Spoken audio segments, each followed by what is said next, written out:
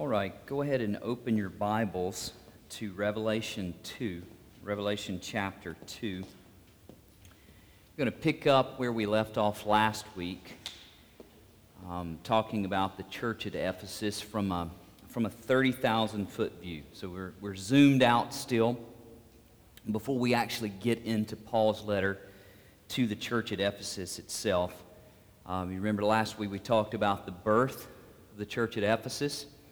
We talked about the explosion that took place in the city as the gospel was birthed there, as it began to grow and bear fruit. We saw Apollos there teaching and preaching in the synagogues. He was competent in the scriptures. He had this zeal and this passion to preach the gospel. He was pretty much spot on, minus a couple things. And then we saw Aquila and Priscilla. They pulled him aside and said, "Hey, man, let us help you with this." And so he obviously responded well to their instruction that, hey, you were a little off here. Teaches us, as we talked about last week, how much we need community to actually grow. That we never grow together, or we never grow in Christ separate from the body. There's no such thing as an orphan Christian that lives over by themselves. When the gospel is birthed in our hearts, one of the things that it begins doing as it bears fruit, it builds community. Like-hearted believers begin to come together, and so there's community. We're going to see that play out even as we talk about things this morning. And so Apollos, he grows in community there because of Aquila and Priscilla that are willing to reach out. And that's another thing the gospel does. The gospel moves us beyond our comfort level, because there's a part of us that we don't want to be confrontational, or either we don't want to be the one confronted. But we need both of that. There are times where we need to go to someone that we see that they're in error, they're in sin, they're wrong. Now, Apollos, in the situation that I'm talking about, for those of you here last week, he was just teaching. He just didn't have the full picture of the gospel yet. He was preaching still about John's baptism. He wasn't teaching about what Jesus had shown them about baptism of the Spirit, that the Holy Spirit had come. But there are times where we see sin in other people's lives. We need to just confront them. No different than I would do with my children, or I hope that my wife would do with me and our family. But the gospel moves us beyond just family, right? It makes all of us family. Because whether you like me or not, if you're a believer, we're going to hang out for eternity. For all eternity. Forever and always. And so, community, for it to function the way that it should, is that we help each other grow. So there are times where we need to confront, but how do we confront? Grace and love. How do we receive when someone confronts us? Without being defensive, with realizing that we haven't arrived yet. Because you haven't arrived. If you're still here on planet Earth, you haven't arrived. If you're just wondering if I'm ever going to get there, not till you get to heaven. So you haven't arrived yet. All right, so the things explode there. We see things happening. The town is turned upside down. It changes the socioeconomic climate of the city of Ephesus. The gospel does. People see miracles taking place. You remember we read about the 7 sons of Sceva, the high priest, that decided they wanted to cast a demon out, and that didn't go so well for them. They confronted the demon-possessed man. The demon replies, "What? Hey, Jesus we know, Paul, we've heard of Paul, but we don't know who you are." And so they sort of put the whoop on them, so to speak. And so they're watching all of this happen. The citizens of the city are, and they're amazed. And the next thing we see happening, they're bringing all their books out on sorcery and witchcraft, and they're burning these things. They're throwing down their idols that they had been worshiping. And the whole landscape of the city is changed by the gospel. And then we read over in Revelation 2 this dire warning to the church at Ephesus. So the gospel is birthed, things explode, the church is blowing and going. And then we read this about the church in Revelation 2. So verses 1 through 7, we read this last week, but we're going to revisit it today. To the angel of the church in Ephesus write, the words of him who holds the 7 stars in his right hand, who walks among the 7 golden lampstands. I know your works, your toil, and your patient endurance, and how you cannot bear with those who are evil, but have tested those who call themselves apostles and are not, and found them to be false. I know you are enduring patiently and bearing up for my name's sake, and you have not grown weary. But I have this against you, that you have abandoned the love that you had at first. Remember, therefore, from where you have fallen. Repent and do the works you did at first. If not, I will come to you and remove your lampstand from its place unless you repent. Yes, this you have. Yet this you have. You hate the work of the Nicolaitans, which I also hate. He who has an ear, let him hear what the Spirit says to the churches. To the one who conquers, I will grant to eat of the tree of life, which is in the paradise of God. Let's pray. Father, I pray that Jesus' words to the church at Ephesus would ring true in our hearts. That, Father, we would truly see in our time this morning, Father, what it is that we're chasing after, what it is that we love, what it is that, God, we have elevated to, Father, prominence in our hearts. And if it is anything besides Jesus, Father, make that obvious. God, help us to repent as your word teaches us to do. And help us to place our faith and belief and trust in Jesus and Jesus alone.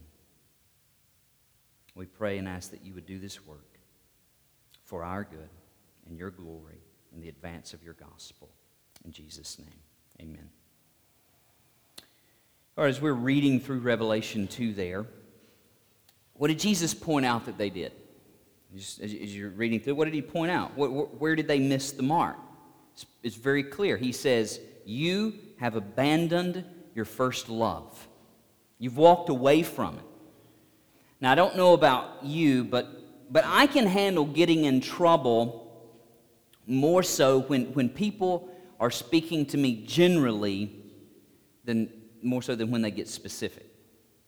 I mean, I'm guessing a lot of you are that way too. We're okay with that. We may not like that. I'm okay if someone in the crowd did something wrong and sort of the whole crowd's getting in trouble, but then whenever they get more specific and they're singling me out or they're singling out my action, then I begin to squirm a bit. I begin to get more uncomfortable. Because when it's in general, we kind of just shrug our shoulders, right? We just, no big deal. But when people get specific, we kind of hang our head. We'll get defensive. Anybody else here do that? Somebody starts to point out things. You start defending yourself immediately. You're trying to justify your actions. That's what we do, right? Especially whenever we believe we've been wronged. See, Jesus just got very specific. He just got very real. And he does so through his Spirit in our lives today. He's obviously doing this in the life of the church at Ephesus there, the people that are part of that church, but he's still doing it today through his Spirit in our lives as we read his word. The question for us is, how will we respond when he speaks to us? How do we respond whenever we read God's word and he speaks? Well, there are 2 things that Jesus tells them to do. He says, repent. This is so simple. He says, just repent. He says, then do what you did at first. It's not complicated. Just repent. Then do what you did at first. So that leads us to ask 2 questions. Question 1, repent of what? What are they to repent of? The answer, a cold, pragmatic heart that loves ministry and doctrine more than Jesus. Happens, doesn't it? Are ministry and doctrine good things? Yes. But they're really bad things whenever we elevate them above Jesus. When we make our lives more about that than we do about Jesus. And that's exactly what had happened there in the church at Ephesus. If we were to flip through the Old Testament and we're to read about guys like David, we talk about David so much from the Old Testament. Why do we do that? Because David is one of these guys. He was just so real. I mean, talk about transparent. I don't know that anybody was more transparent than David in the Old Testament. He just put it out there for everybody. And so we relate to that, but then we stand in awe of David because we see that he had this insatiable desire and love for God. Just, it never could be quenched. He just wanted more and more of God. Now, was he perfect? No, he blew it so often. But he loved God. We read throughout church history, just this past Halloween. Halloween's also Reformation Day. That was the day that Martin Luther, he nailed the 95 Theses to the door of the castle in Wittenberg. It's Reformation Day. We read about guys like Luther, and we stand in awe of them. What they did, the way that they viewed God. Augustine, George Mueller, Jim Elliot, Hudson Taylor. I mean, we can just list all these guys, and we stand in awe of them. We're like, man, the way that they loved God, the way they talked about God, the way they lived the Christian life. Why are we so amazed by these guys? Because many of us are a lot like the believers in Ephesus. You see, for them, pragmatism had become their God. Pragmatism had become their God. You perhaps recall from last week when we started this, looking at the church at Ephesus, I pointed out that there are many similarities between the church at Ephesus and the Western American church of today. And when we sort of step back and we look at the landscape of the church in America, when we stop and we examine our own hearts, where is we don't use this word much anymore, the angst. Where is this angst for the living God in our lives? Where is the person whose hearts are aflame for Christ? I can name you a few people that I think that they have this angst for the living God, that their hearts are aflame. And do you know why it's easy to name those few? Because they stand out, because there's so few. Not a big crowd, is there? But there should be. There should be. You see, like the Ephesians, we need to repent of ascribing to truth that hasn't changed the heart. There are a whole lot of people. There are a lot of people in this city. You guys have heard me give the stats before. Houston County, we'll just take the whole county. Roughly 101,000 residents in Houston County. 83% of the residents here claim religious affiliation to either a mainline or a Protestant denomination. So that's Methodist, Assembly of God, Presbyterian, Baptist, that's including Independent Baptist, Southern Baptist, you name all the different denominations, those are mainline and Protestant denominations. 83% of our county. So they are ascribing to truth, yet less than 20% of that 101,000 will be in a worship gathering like this today. Less than 20%. We're in the Bible Belt, right? Which, I don't like to call it the Bible Belt. We're the church belt. We're in the church belt. Where that's what we do. It's part of life. It's part of the culture. But yet, where are the people? Why is it if we were to drive through neighborhoods this morning or we were to drive by Cracker Barrel's busiest morning? Sunday morning. And you know what? Most of the people, if we were to walk around, you've heard me say this before, if we were to walk around Cracker Barrel and go, hey, do you believe this biblical truth? Do you believe this biblical truth? Do you know what most of them would say? Yes, yes, yes, yes. They ascribe to a truth that has never changed their lives. Now, it's easy for us to look at those people and go, they just don't get it. They don't get it. Well, here are people who were deeply involved in ministry, that were all about doctrine, that didn't get it either. So before we start feeling real good about ourselves, like, doctrine's good. Man, look at all that I'm doing to serve Jesus. So were the Ephesians. And Jesus said, you need to repent. And you need to do what you did at first. So, what did they do at first? Well, three things that we see them doing from Acts. So, flip back over to Acts 19. We were there last week. So these are some of the things that we first saw happen in Ephesus. All right, Acts 19, verse 17. Says, "And this became known to all the residents of Ephesus, both Jews and Greeks, and fear fell upon them all, and the name of the Lord Jesus was extolled."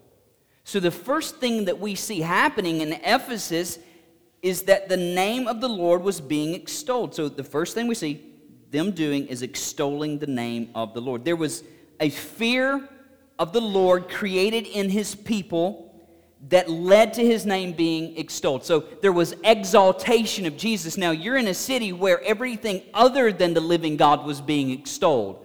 The gospel is birthed, the church starts exploding, fear falls upon the people, and all of a sudden God's name is the one being exalted. It's all about Jesus. It's all about the gospel. There was worship of his name. And you know, if you've been reading through Proverbs like I've encouraged you to do, you constantly see this tie to following after God, being filled with wisdom, worshiping him is tied to having a right fear of him. We're not talking about, oh, I'm afraid of God, but this reverence, this awe of who God is, how grand and big and glorious and great and good and gracious that he is. And we see how small we are and how much we need him. That's what was happening in Ephesus. Now, would you say that describes the church in America today? Would you say that that describes our church today? Well, let's get more specific, since we all like specificity. Would you say that that describes you today? Does it describe me? So where do we begin? We begin. How do we get to that we see happening there in Ephesus at the very beginning? We've got to get back to knowing and understanding the nature and the character of God. Today, a vast majority of preaching and teaching that takes place in churches all around our land are built around pragmatics. It's pragmatism. I've been guilty of it. I have. I think most in the church today have. We feel this need that I just got to give people steps on how to do this and how to do that. And steps are important. I mean, they are. They're helpful. I mean, I think systems and processes are essential in our lives.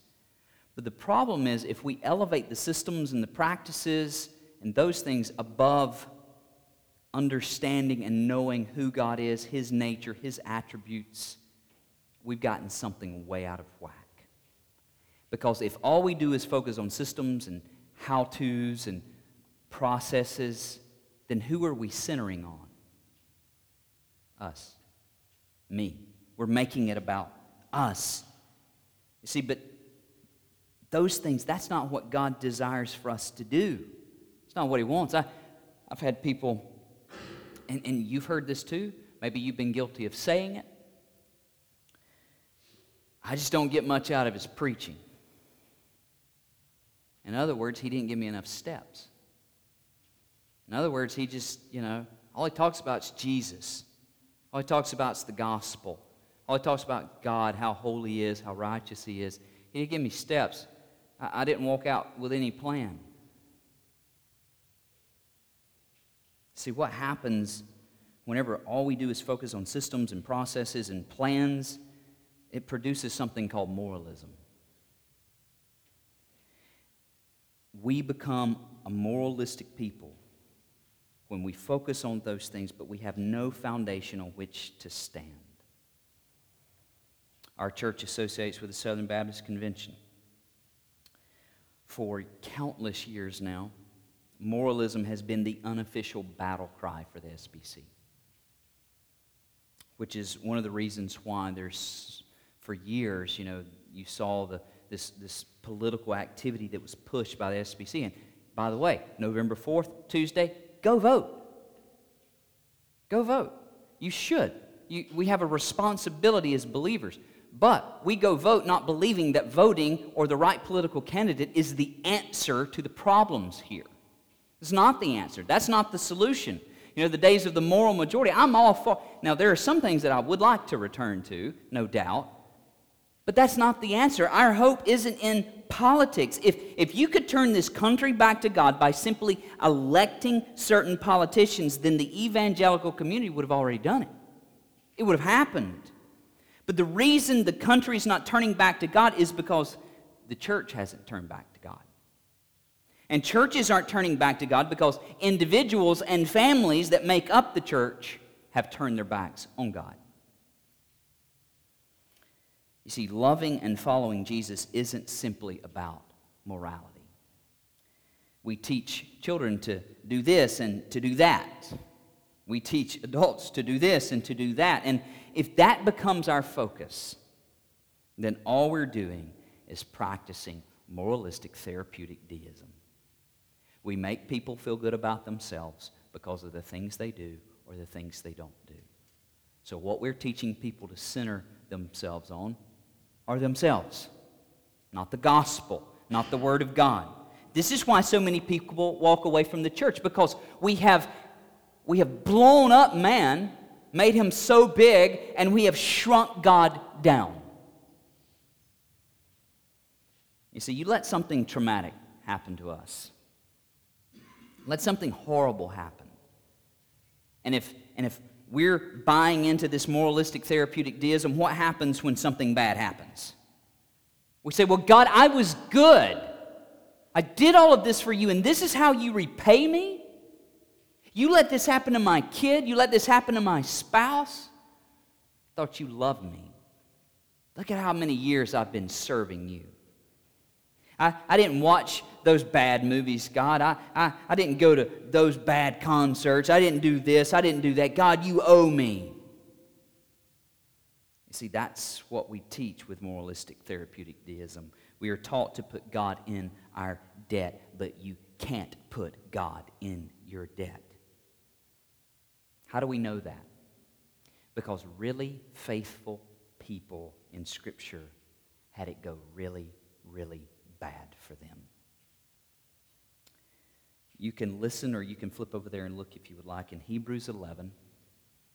Very familiar passage for many of you. Hebrews 11. Let me just read verses 32 through 38 for you. And what more shall I say?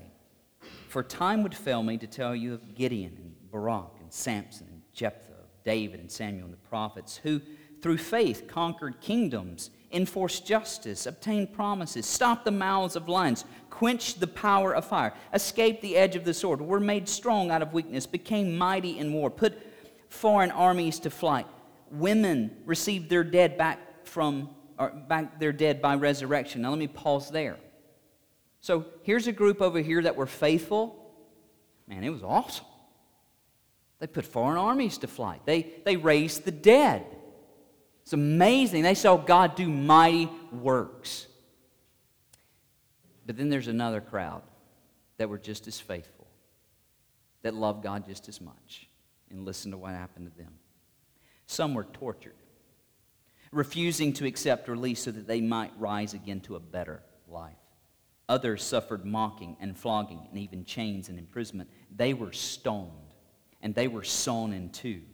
They were killed with the sword. They went about in skins of sheep and goats, destitute, afflicted, mistreated, of whom the world was not worthy, wandering about in deserts and mountains and in dens and caves of the earth. You see, it doesn't always go well for the faithful. But if we buy into this belief that God is somehow in our debt, we think that that shouldn't happen to us. But yet we know that Jesus promised what? Suffering. If you follow me, you're going to suffer. So that just doesn't make sense. You're right. Humanly speaking, it makes no sense. Kingdom speaking makes every bit of sense in the world. Makes logical sense in the kingdom. You know, we were talking, was it Wednesday night, for those of you that are in my gospel community? Did we talk about Jim Elliott that night, Wednesday night? Mention him? Yeah, Jim Elliott, you know, he died back in the 50s. He and several other guys that were taking the gospel to an indigenous group there in Ecuador. You know, his life cut short very, very early. And yet he was serving God. Here's the amazing thing God did with that, though. In his death, God has amplified what Eliot did. And he's brought much more attention to the gospel and much more attention to God and how great and big he is. I remember hearing John Piper tell this story, and it has always stuck in my mind. He told the story of a father who came to him. Piper had been in a series. If for those of you that have ever listened a lot to Piper, Piper doesn't give you a lot of 1, 2, 3, 4. Not in the sense of go do this, go do that. He may give you 1, 2, 3, 4 about who God is and what he's done. But Piper had been preaching a series about the attributes of God. There's not a lot of how-tos on that, okay? It's just not. That's difficult. And so that's what he's doing every week. He's just preaching about God's greatness, his holiness, all these things. Well, this dad calls. There's been something horrible that happened with one of the members of his church. This dad's young child had just something medically had gone terribly wrong. They're in, critical condition in the hospital, and Piper went to see them. And, as he's there just trying to minister to the family, love on them, encourage them, the dad stopped him. And he said, thank you. Thank you for preaching what you've been preaching. He said, because that is the only thing that has sustained us through this. That's it. Preaching about who God is, how big he is. That's what sustains us when everything falls apart. Because the how-tos, they're great sometimes, but when our life's falling apart, we need more than how-tos, don't we? We need to know that it's not just that we've got somebody to hold on to, but there's somebody big enough that holds on to us. See, just thinking about those preaching on things like that, just not giving a lot of practical steps, that doesn't always seem like the right thing to do, but when we preach theology rightly, it becomes incredibly practical. The gospel always bears fruit. The better we know God, the more we act out of our knowledge and love for him rather than a do this or don't do this mindset. C.S. Lewis made the following statement. This is so good. He said, they all say the ordinary reader does not want theology. Give him plain, practical religion. I have rejected their advice. I do not think the ordinary reader is such a fool. Theology means the science of God, and I think any man who wants to think about God at all would like to have the clearest and most accurate ideas about him which are available. I love Lewis. Love the way he says things. So the bottom line for us individually and the church universal is that we've got to get back to discussing and teaching about the triune God of the universe. D.A. Carson says, the better we know God, the more we will want our existence to revolve around him, and we'll see that the only goals and plans that matter are those tied to God and our eternity with him. So knowing God is what sustains.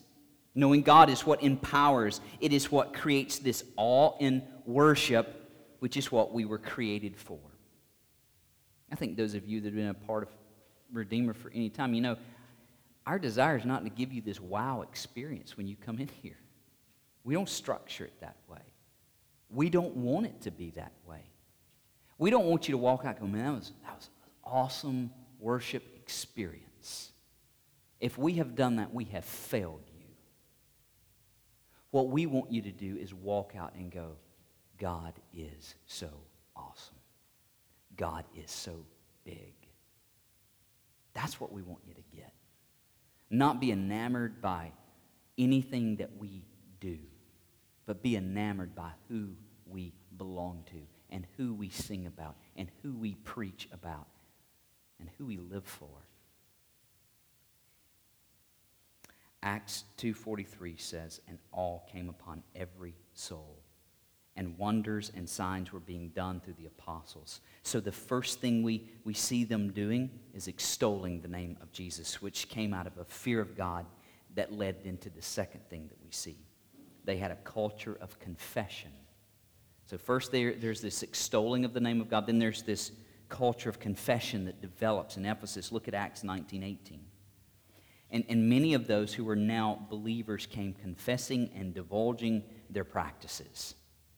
Now remember, Ephesus was a raw and edgy place. A lot of times we look at cities today and we're like, man, that place is just evil. And we think that's a new thing.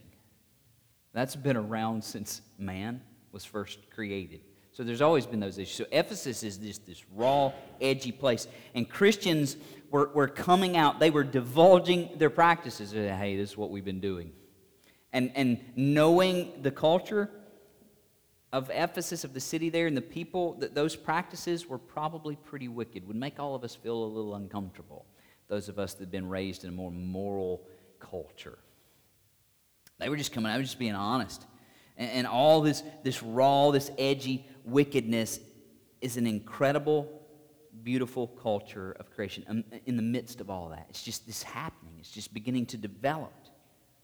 And now when we hear the word confession, it makes us a bit uncomfortable, doesn't it? It does. I mean, we start, that specificity showing its ugly head again. We have to get real specific, like, God, I sinned. Well, how exactly did you sin? I mean, let's kind of sweep it out. Let's be more general. We're to be specific. That's what was happening here. How do we build confession into our community? Well, listen to what Paul says in 1 Corinthians 2:2. He says, "For I decided to know nothing among you except Jesus Christ and Him crucified." Now, we know that Paul taught on more than just the cross.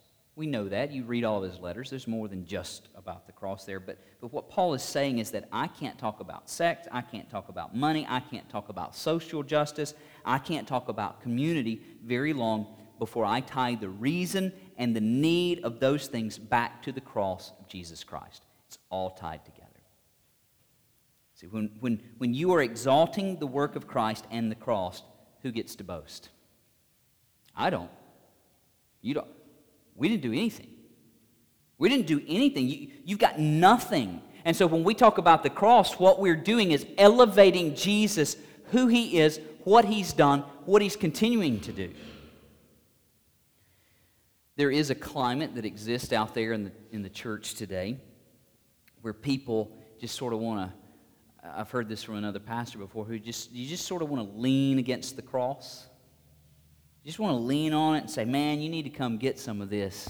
This good stuff, instead of bowing at the cross. Huge difference between just, hey, man, just leaning here against the cross. Man, this is awesome stuff. This is hip. This is cool. There's nothing hip or cool about bowing in front of the cross.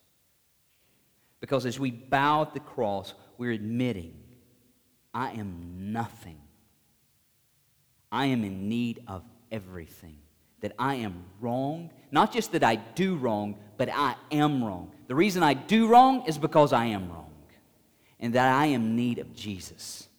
He's my only hope. He's the only thing that I can cling to. You see, when we're just leaning against the cross, we're still saying, hey, look at me, I've got it going on. Look at me, I've got this thing figured out. Hey, come over here, be a little bit like me. You see, but when we bow at the cross and we understand how big Jesus is, how small we are, we realize there's a lot of room in the shadow of that cross. And we say, hey, come. There's room. There's room here beside me. You need Jesus. You see, for us to build a culture of confession, we must make the cross and Christ central in all that we are and all that we do. You also have this side of it.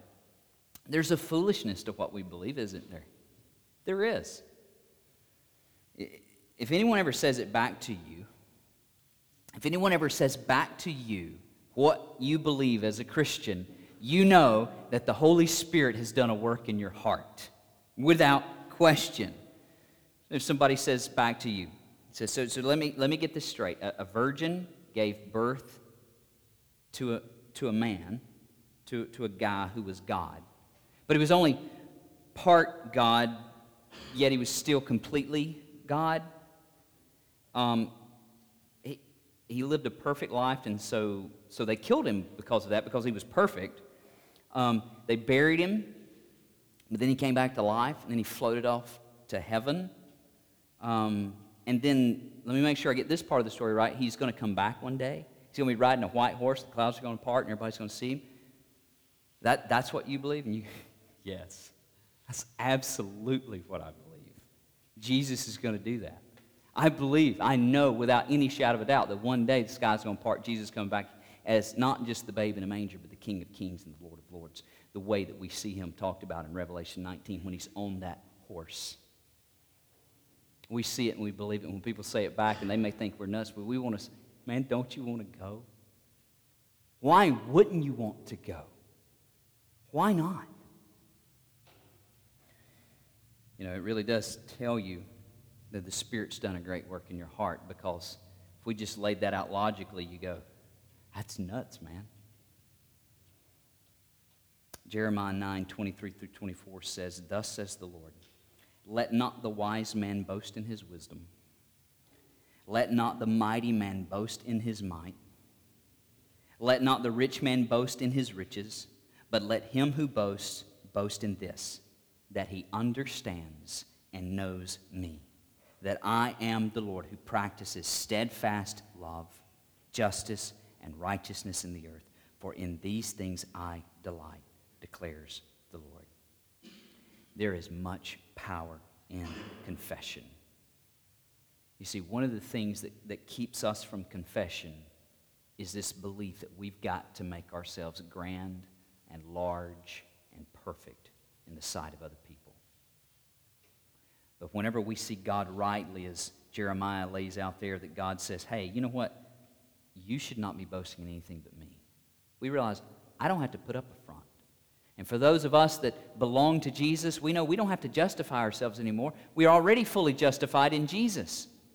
I've been made perfect. I don't do things perfectly, but I've been made perfect in Christ.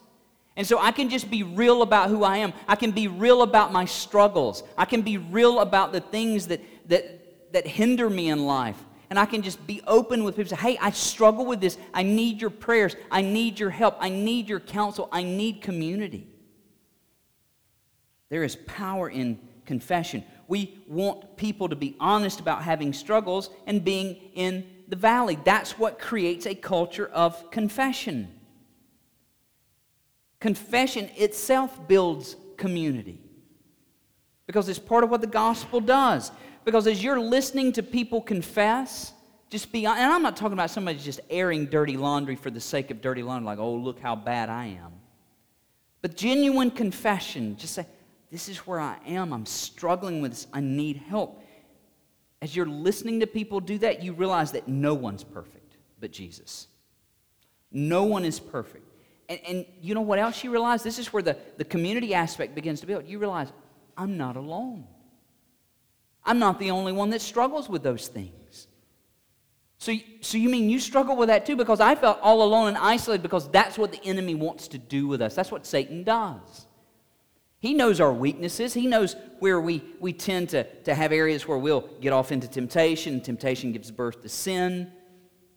And then we're over here, we're living in our little world of sin, isolated. We think we're hiding, and that nobody else struggles with that. But see, here's where the power of confession comes in. When we're open and honest about that, we realize, I've got a brother, I've got a sister over here. They're struggling with those same things. And maybe they've had victory in their life. Maybe God has brought them through that. And God's helped them. I remember, Hope's back there with the kids, but I remember, and some of you know this. This has been years ago now. It's crazy how fast time flies, but Hope early in our marriage, dealt with depression terribly. And she felt so ashamed of it, like she was failing. Like somehow she just wasn't loving God enough. She wasn't, applying Scripture enough. And so she wanted to keep that quiet and keep that to herself. And I watched God do this miraculous thing in her life as the Spirit began to work. And I'd been on a mission trip overseas. I was coming back. She was picking me up at the airport. She was picking me up in Atlanta, and we were driving back. Lily wasn't around yet. Ruthie was a little bit older. Tobin was was a baby at that time, and we're driving back, and Hope's just in tears talking to me and just saying, I can't live like this anymore.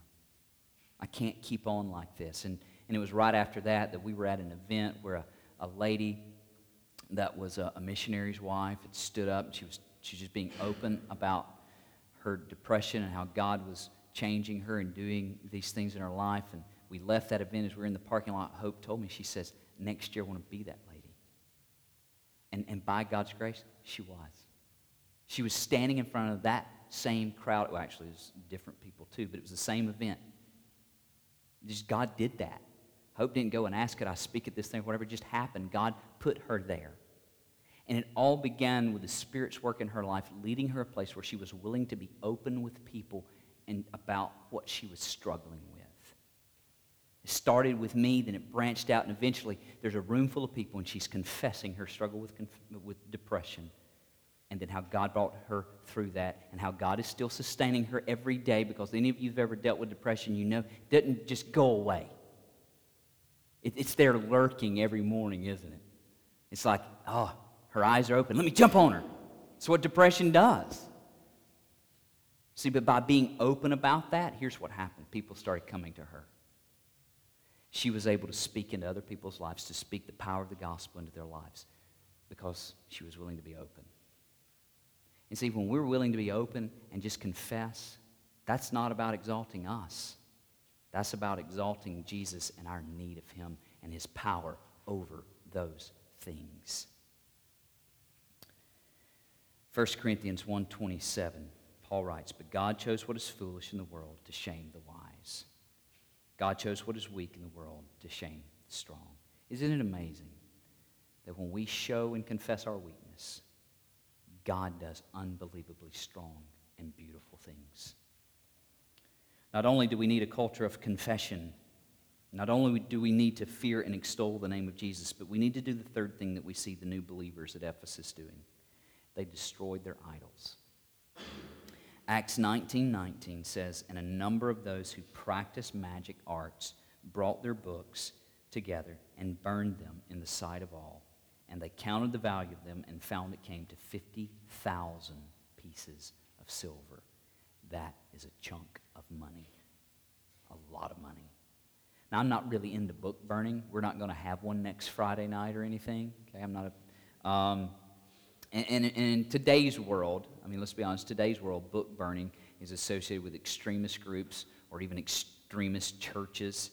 I remember reading a few years ago about a church in North Carolina that it was at Halloween, and they were hosting a book burning, and they weren't just burning books, they were also burning particular Bibles. The ironic thing is that the church's name is Amazing Grace Baptist Church. I would say that their name does not fit at all who they are, because there's no grace in those places, not at all. The church leaders there had deemed the following versions: the Good News for Modern Man, the Evidence Bible, I'm not even sure what that one is, New International Version, the Green Bible, I guess that's all about the Green Movement, I have no idea, and the Message, as well as a number of other versions of the Bible as Satan's Bibles. That's what they posted on their website some time ago. And so the attendees of the book burning and the Bible burning, they also set fire to, these are their words, Satan's popular books, such as works of heretics, including the Pope, Mother Teresa, Billy Graham, and Rick Warren. So they're having a grand old time doing all this, burning all this. It was a little different setting in Ephesus. Okay, they weren't burning the works of Mother Teresa or Billy Graham. They were burning books on witchcraft and sorcery. Now, if you've got that stuff in your home, we'll schedule a book burning, okay? Just let me know, and we'll have a party, and we'll get rid of that stuff. That's what was happening in Ephesus. These people were dabbling in witchcraft and sorcery. That's not a good thing. Not a good thing at all. God, He doesn't exactly smile upon those kind of actions. And so, with them doing that, with them bringing these books and burning them, they're burning and destroying their idols. So what does Jesus tell Ephesus to get back to? A fear of God Almighty that makes them extol His name, where a culture of confession and openness is reality of everyday life. It's a place where people can admit that their only hope is Jesus Christ. And then, when those things are happening, guess what happens next? You destroy your idols. Because you realize, I have no hope in that. None. John Calvin says that our hearts are idol factories. And you know what? He didn't say this, but I think we all know this, especially in modern day world. Factories don't take off, do they? They never shut down. Somebody's always there working. The same is true with our heart. My heart never takes a break from trying to produce idols. Always producing something else for me to worship, something else for me to make ultimate in my life. Constantly making new idols. That's what our hearts do, and we see this happen in Ephesus. We watch this play out. You see, they started out with the gospel. Everything was awesome. And then before you know it, their God isn't Jesus Christ. Now their idol is the truth and the ministry that they possess. They took a very good thing and they made it an ultimate thing, and that's a bad thing. So this thing that started out gospel-centered, it got way off the rails. And the scary thing is, we typically don't see our idolatry, do we? Not right to begin with. We have blind spots. There's a reason why they're called blind spots. Every one of you have them. If you go get in my vehicle, I've got the little round mirrors on the side of my mirrors, and those aren't perfect, but they help. They help my blind spots so that I can see if a vehicle's coming up. I know some of the new vehicles that you go by, they've got little sensors that blink if a car's coming up to let you know something's in your blind spot. But even still, what should we do? We should always be looking, always be vigilant, always looking to see what's in our blind spot. This is why we have to re-emphasize the doctrine of the Holy Spirit. What does the Spirit do? John 16, the Spirit glorifies Jesus. John 16, He reveals Jesus. 1 Corinthians 12, He leads us to Jesus as our Lord. Romans 8, He empowers us to live like Jesus. In John 14, He gifts us to do ministry like Jesus. In John 14, He reminds us of Jesus. Acts 1:8, He empowers us to witness about Jesus. Jesus tells us to be His witnesses, but not until we have the Holy Spirit. So this isn't just about learning a method, mastering some technique that's out there.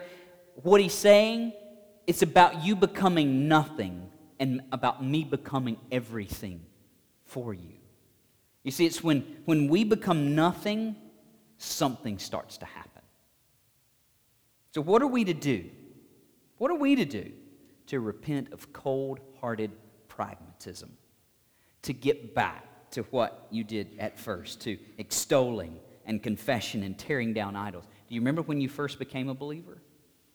It just happened, didn't it? Man, you were just so in love with Jesus because you for the first time, you realized just how good God is that He saved you. And you didn't want anything in your life that was going to get in your way of relationship with Him. Now, you weren't perfect, and you were probably very raw still because you're growing, but you just had a desire to grow. And whenever they pointed out something in your life that's wrong, you're like, get rid of that. I'm just going to do away with it. Now, I'm not saying that was easy, but there was just this desire to do that. But then something happens as we walk along through life. It gets easier to kind of just, we're good with those things. We're okay. Yeah, we follow Jesus, but we're okay with this too. And we've elevated these other things above Jesus. We're to get back to what we did at first. Extolling, confession, and tearing down idols. And if that's what they were to do in Ephesus, there's no doubt that's what we need to do as well. Christ's letter to the church at Ephesus is a great reminder that we are not our own. It is a reminder that the church doesn't belong to us. It is His church, not our church, and when we get off track and don't correct ourselves, we're headed for disaster. All the warning signs are there. The question is, will we pay attention to the warning signs? Jesus ends the letter in Revelation 2. He who has an ear, let him hear. That warning that existed for them still exists for us today. He's still warning us to lay aside and repent of what has taken his place. We're to extol his name. We are to exalt his name, to create this culture of confession, to destroy our idols. He who has an ear, let him hear. The church at Ephesus chose not to listen. They chose to continue following after their idol rather than the one true God, and by doing so, Christ removed their lampstand, their light. How do we know that? There's no longer a church at Ephesus. You go there today, there are ruins of where churches used to be. In a country where the gospel exploded, the country of Turkey is today 99% Muslim. Jesus is always faithful to his word. He who has an ear, let him hear. So, what is in your life that you have abandoned Christ for? What is in your life that you have elevated above him? It's time to return. It's time to repent and to do what you did at first. Let's pray.